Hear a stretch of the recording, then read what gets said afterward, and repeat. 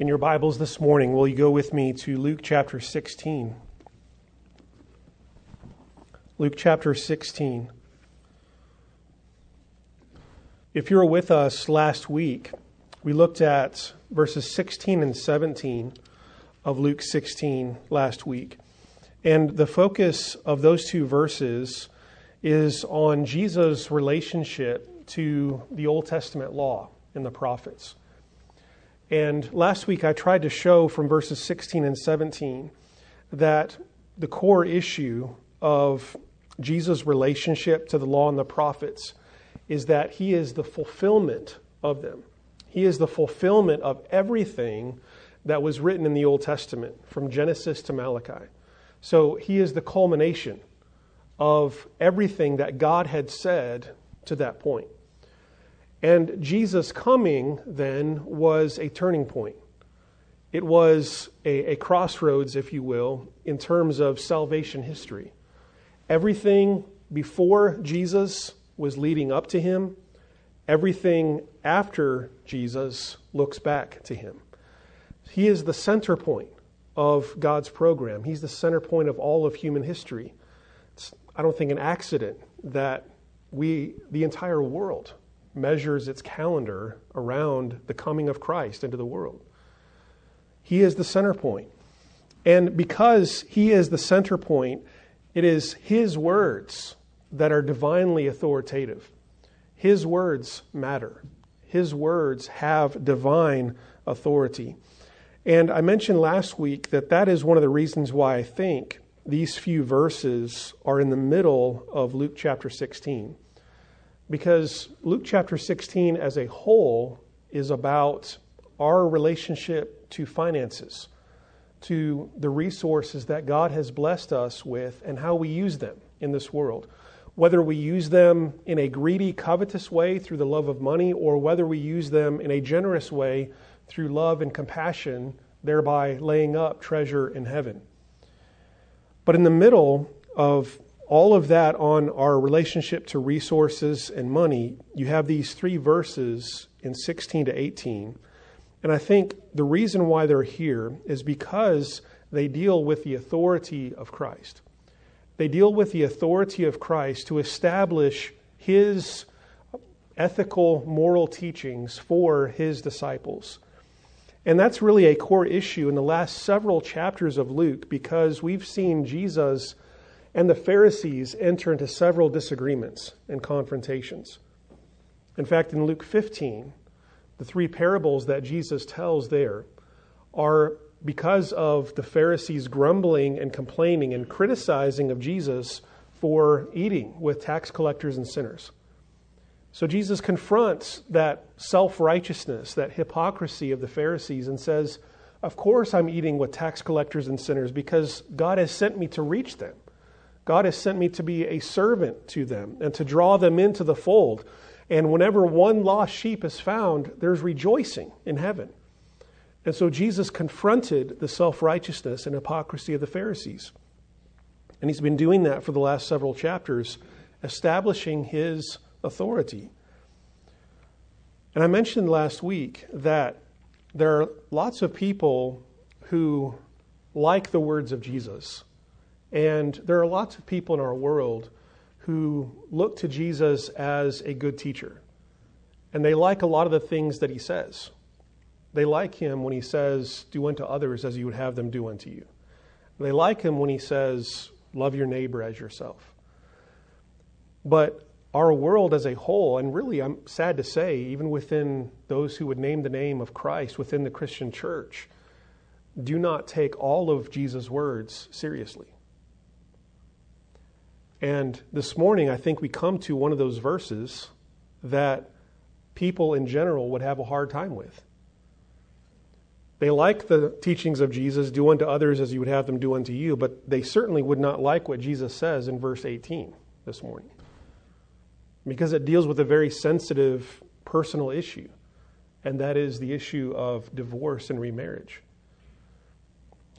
But Jesus' teaching here, the reason why he communicates this is, once again, to establish the fact that he is the Lord of his kingdom. He is the Lord. He is the one who establishes the moral ethics for his kingdom and for his disciples, his followers. And so this morning we look at this verse that deals with a very important but personal issue. Jesus says in Luke chapter 16, verse 18, anyone who divorces his wife and marries another woman commits adultery. And the man who marries a divorced woman commits adultery. Let's take a moment and bow and pray together this morning. Father in heaven, we come to your word today, and we desire today, Father, to understand the words of Jesus, to understand what he is communicating in these few words that we've just read. But Lord, we also desire, as your people, as those redeemed by the blood of Christ, those called into the family of God, we desire to not only understand, but to apply and to submit ourselves to the authority of Christ and to his word. And so, Father, I pray that you would teach us and mold us into the image of Christ and help us to come into conformity with his teachings for us as his disciples. And we pray this in the name of Christ. Amen. I really have limited goals this morning because the text that we're looking at in verse 18 involves a difficult subject, the issue of divorce. And one of the reasons why it's difficult is because it involves several passages in the Bible, both in the Old Testament and the New Testament. And so my goal this morning is not to exhaustively treat the whole issue of divorce and remarriage. I think that would be beyond the scope of what I can do in one message. So my goal is not to cover the whole biblical understanding of that topic. My goal this morning is simply to look at this verse, what Jesus has to say about divorce and remarriage in this passage, and also to relate it to the parallel passage on this same subject in the Gospel of Matthew. And that leads me to another difficulty with this topic and with this passage in particular, and that is because Jesus' words here in Luke 16, verse 18, are somewhat different than what we find in the Gospel of Matthew chapter 5 and Matthew chapter 19. In Matthew, it's worded somewhat differently. And because it's worded differently in Matthew, it gives rise to various views on the subject of divorce and remarriage. But we're going to look at those differences here in just a moment. And another reason why this topic is difficult, obviously, is because it's a personal one. And for many people, it involves strong emotions and memories, especially if someone has gone through a divorce in the past. And so my goal this morning is not necessarily to rub salt in anyone's wounds. That's not my goal.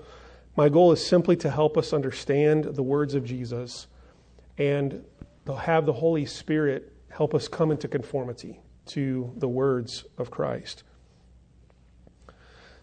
So Jesus says, anyone who divorces his wife and marries another woman commits adultery, and the man who marries a divorced woman commits adultery. Now, let me just state right off the bat that this is a very strong statement, isn't it? It's a very strong statement. Think about the fact that in the Old Testament law, that the penalty for adultery was death. So adultery was a very serious issue in the Old Testament. In fact, it's a part of the Ten Commandments, isn't it? Thou shalt not commit adultery. The penalty in the Old Testament for adultery was death. And so when Jesus says someone who divorces his wife and marries another commits adultery. So this is serious.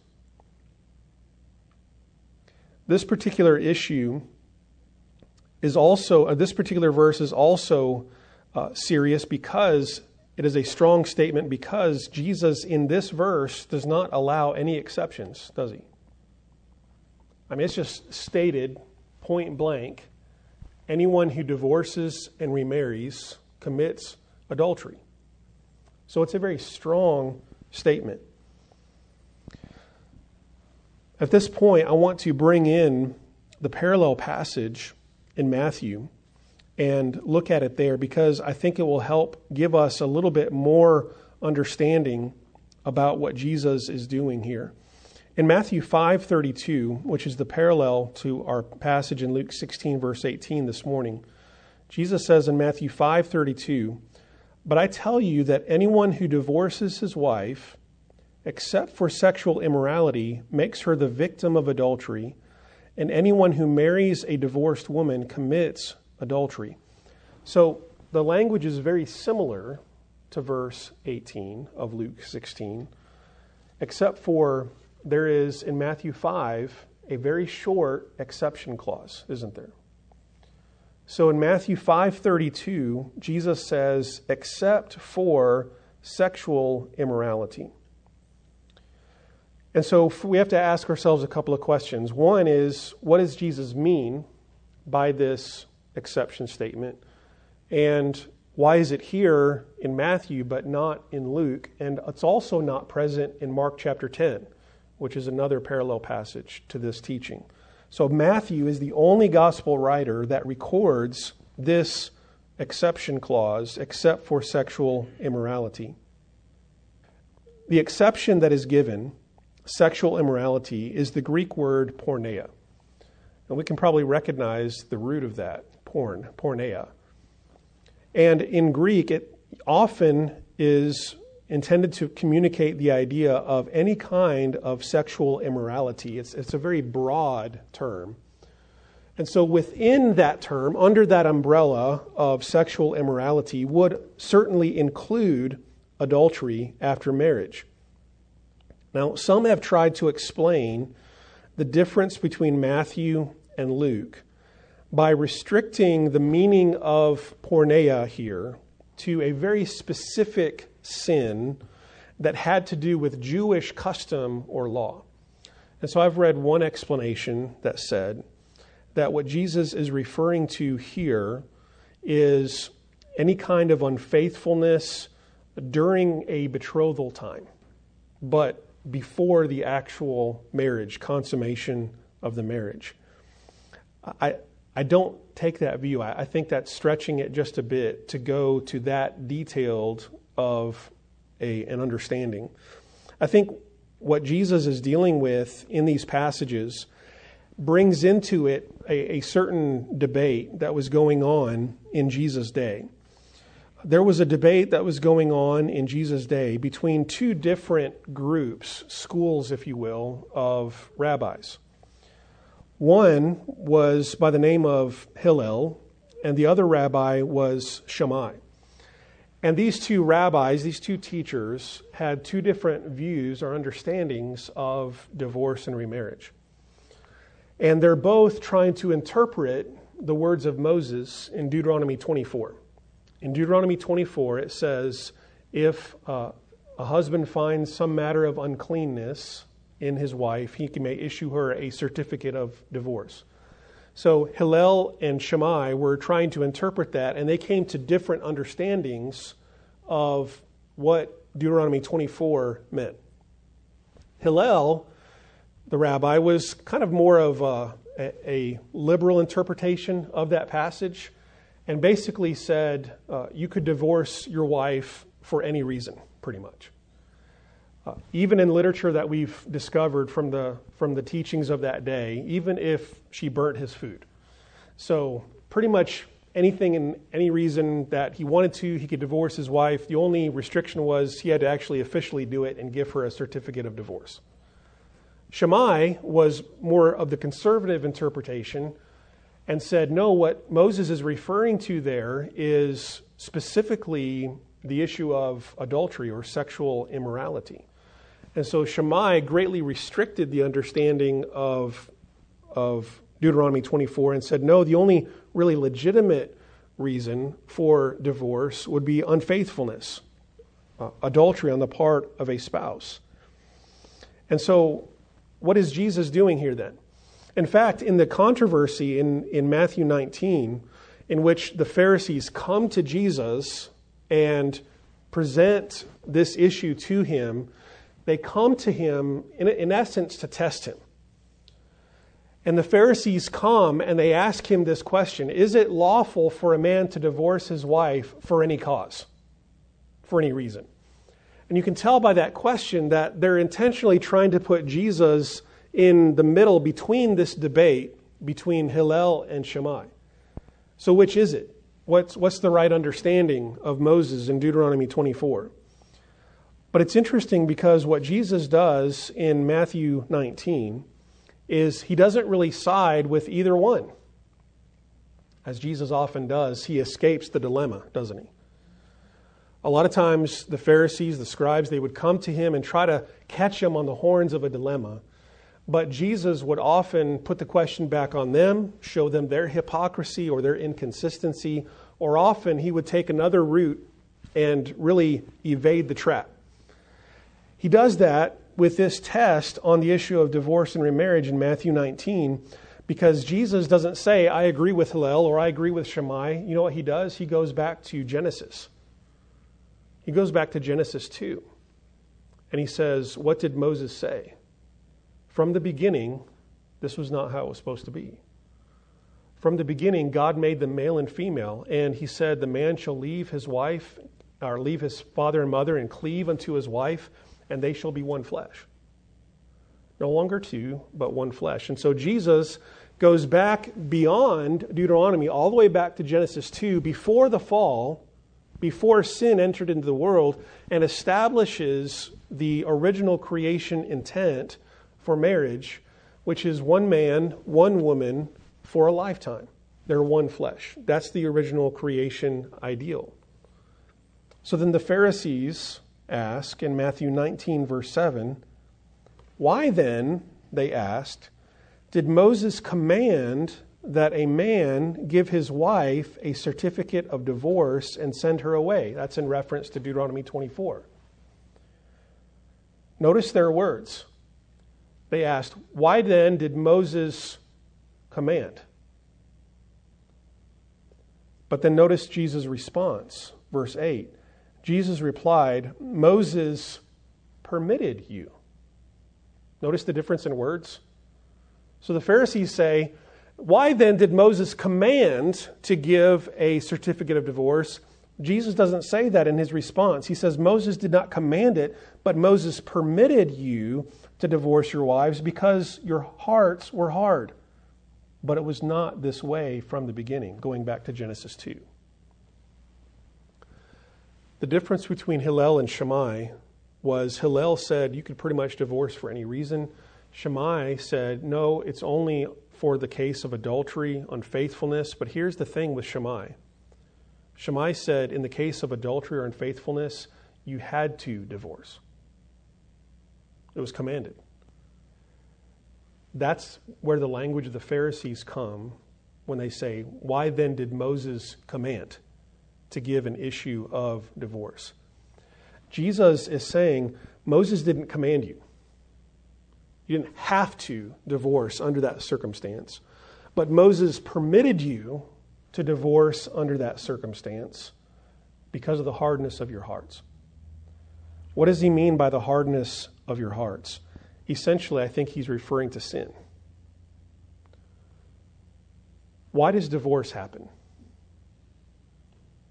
Divorce happens because of sin. Can we all agree with that? Divorce happens because of sin. Now, that's a very generic statement. I left it generic on purpose because that sin that leads to divorce could come from one spouse, could come from both spouses, could come from a combination of things. But whenever there is divorce, there always is sin involved somewhere, isn't there? So whenever someone divorces, there is sin involved somewhere. But Moses permits divorce because of the hardness of hearts. But Jesus says it was not this way from the beginning. So I understand Jesus in Matthew 5:32 and also in Matthew 19 when he says, except for sexual immorality. I understand him as providing a legitimate exception for divorce and remarriage, and that is for the case of unfaithfulness or sexual immorality on the part of one of the spouses. But in distinction from Shammai, it is not required to divorce in that situation. It is permitted because there is legitimate grounds, but it is not required. In other words, there is the opportunity for forgiveness and repentance. There is the opportunity for the marriage to stay together and to go on with forgiveness and repentance. And we have ample evidence or examples in the Old Testament of God being that kind of a spouse to his people Israel. How many times was Israel unfaithful to God? Beyond what we could count. The whole book of Hosea uses that imagery of God as a faithful husband to Israel, an unfaithful spouse. And God forgives. God keeps. God continues to forgive and keep his people. Jesus says, how many times should we forgive our brother or sister? He says 70 times 7. So there is always the opportunity for forgiveness, for restoration in a marriage, even in the case of unfaithfulness or adultery. But that being said, I think there is a biblical grounds if it comes to the point where restoration, where repentance isn't happening, where forgiveness is not an option because the other person isn't repenting and not showing any remorse for it. If there comes a point where that relationship cannot be salvaged, it cannot be saved, I believe the Bible does provide for this exception for a legitimate, a biblical divorce and remarriage. And I think there's one other possible exception. Without going into great detail, I think there's one other possible exception in 1 Corinthians 7. In 1 Corinthians 7, Paul speaks of a couple, husband and wife, where one of the spouses becomes a believer. So you have two spouses, both non-Christians. One of them becomes a Christian. One of them believes in the gospel. Paul's advice in 1 Corinthians 7 is for the believer to stay in the marriage with the unbeliever, as long as the unbeliever is willing to stay in that marriage. But he says there might be an instance in which someone becomes a believer, the other unbelieving spouse leaves, departs, does not want to stay in that marriage. And Paul makes the statement, the brother or sister, the Christian, is not under bondage in such cases, which I take to mean that if this person just walks out and leaves, they are then free to remarry. So, two possible instances then in Scripture, adultery and desertion or abandonment, I see as providing possible biblical exceptions to what Jesus is saying in Luke 16:18. So why then does Luke 16:18 not mention any of those exceptions? I think simply this. Luke 16:18 is a very abbreviated, summarized teaching of what Jesus gives in fuller detail in Matthew 5 and Matthew 19. And that's consistent with what you see in the Gospel of Luke, because in Luke 16, verses 16 to 18, he basically summarizes what Matthew takes several chapters to describe. So I see Luke's words of Jesus in Luke 16:18, where he doesn't mention the exceptions. It's simply a summary statement, whereas Matthew provides the greater detail. So adultery, unfaithfulness, or abandonment, desertion, I see as two biblical exceptions to what Jesus is saying here on if someone divorces and remarries, they're committing adultery.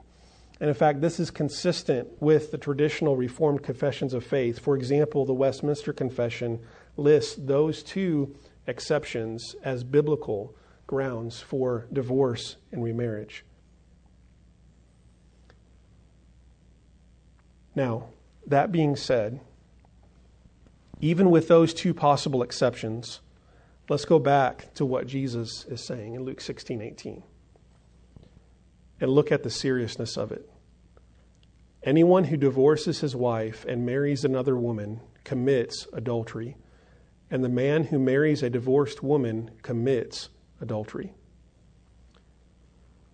Here's the thing that I'm concerned with as a pastor, is that as a whole, and we see it across churches, across our country, this teaching is not being taken seriously. It's not being taken seriously. Yes, there are cases where a legitimate divorce and remarriage can happen according to the Bible. But the vast majority of instances of divorce and remarriage should never happen. They should never happen. And when they do happen, it's sin. Specifically, Jesus says it's adultery. Now, let me ask you a question. How many in this room, you don't have to raise your hands, just answer this for yourself. How many in this room believe that it is wrong, it is forbidden, it is scripturally immoral for two people of the same gender to marry each other? I think the vast majority of us, hopefully all of us in this room, would agree with that statement. Yet, we want the world to take us seriously on that issue. When we say homosexuality is wrong, homosexual marriage is wrong, we want the world to take us seriously on that issue, and yet, according to the statistics, half of Christian marriages end in divorce. So let me just throw this out as a question for pondering. Why should the unbelieving world take us seriously on the issue of marriage if we don't take marriage seriously? We need to be showing the way, don't we, as Christians? We need to not just be preaching the way, we need to be showing the way. And the way we show the way is by living faithfully with our spouses for all of our lives. That's the biblical ideal. When you stand at the wedding altar and you say vows to one another, you're not just making promises to another human being, are you? You're making promises to another human being, but you're making those promises to another human being in the sight of God. Marriage is a God-given institution. God created it, didn't He? We hear it every Christian wedding that we go to. They go to Genesis 2. God instituted the institution of marriage. And He brought two people together, man and woman. He said they are now one flesh. God instituted marriage. It's His design. It is not by accident that when the Apostle Paul was describing the relationship of husband and wife, he likened it to Christ and the church in Ephesians 5. This is how important this institution is that the relationship of husband and wife, the union of one flesh of husband and wife, is intended to portray to the world the eternal relationship of Christ to His church. That's how important this union is.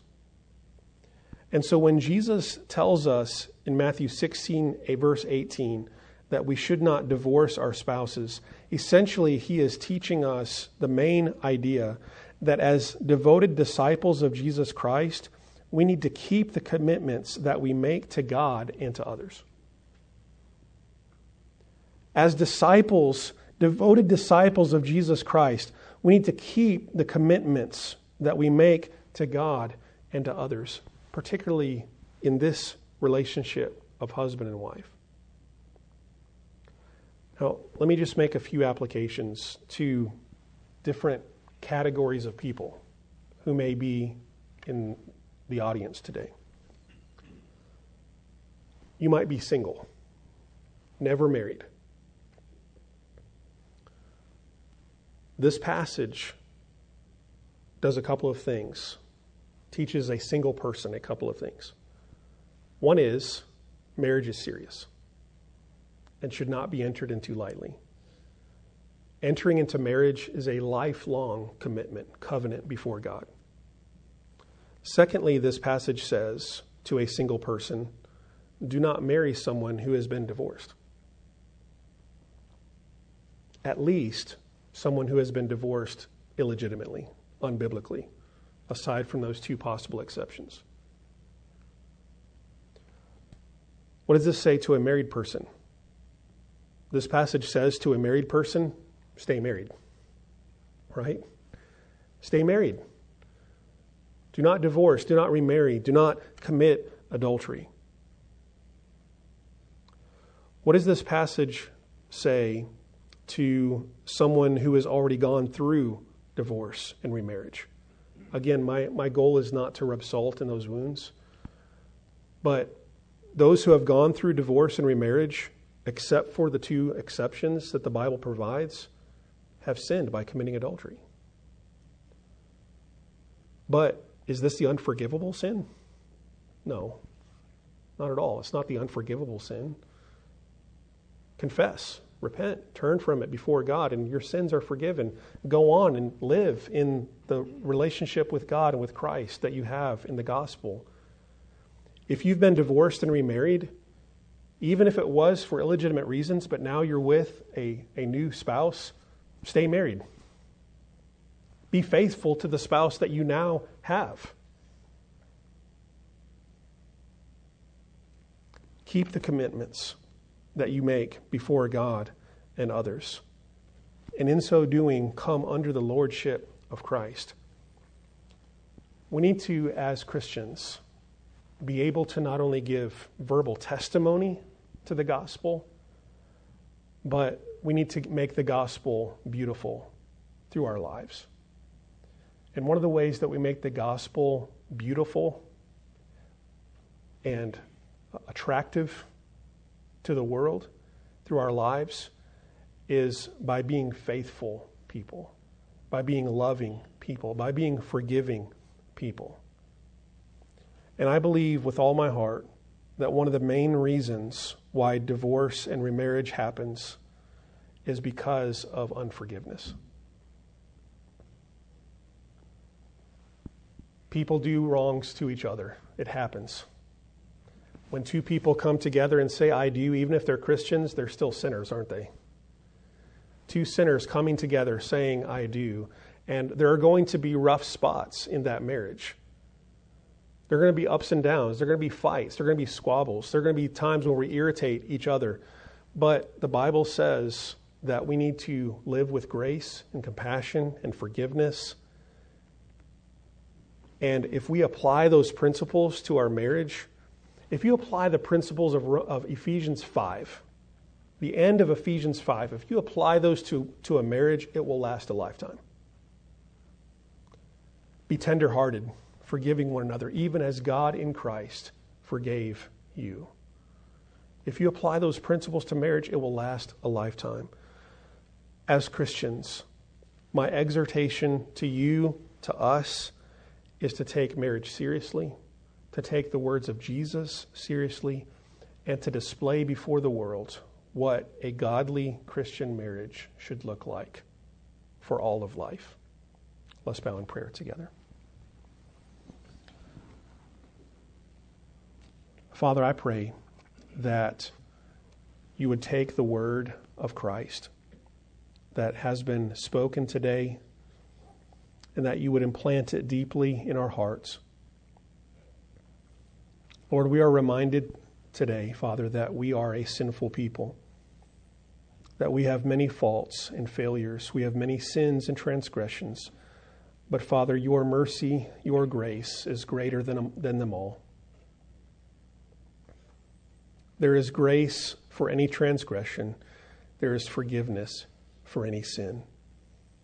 Thank you, Father, that the Lord Jesus has stood in our place, taken our debt of sin upon himself, and reconciled us to you through his body, through his dying on the cross and shedding his blood for us.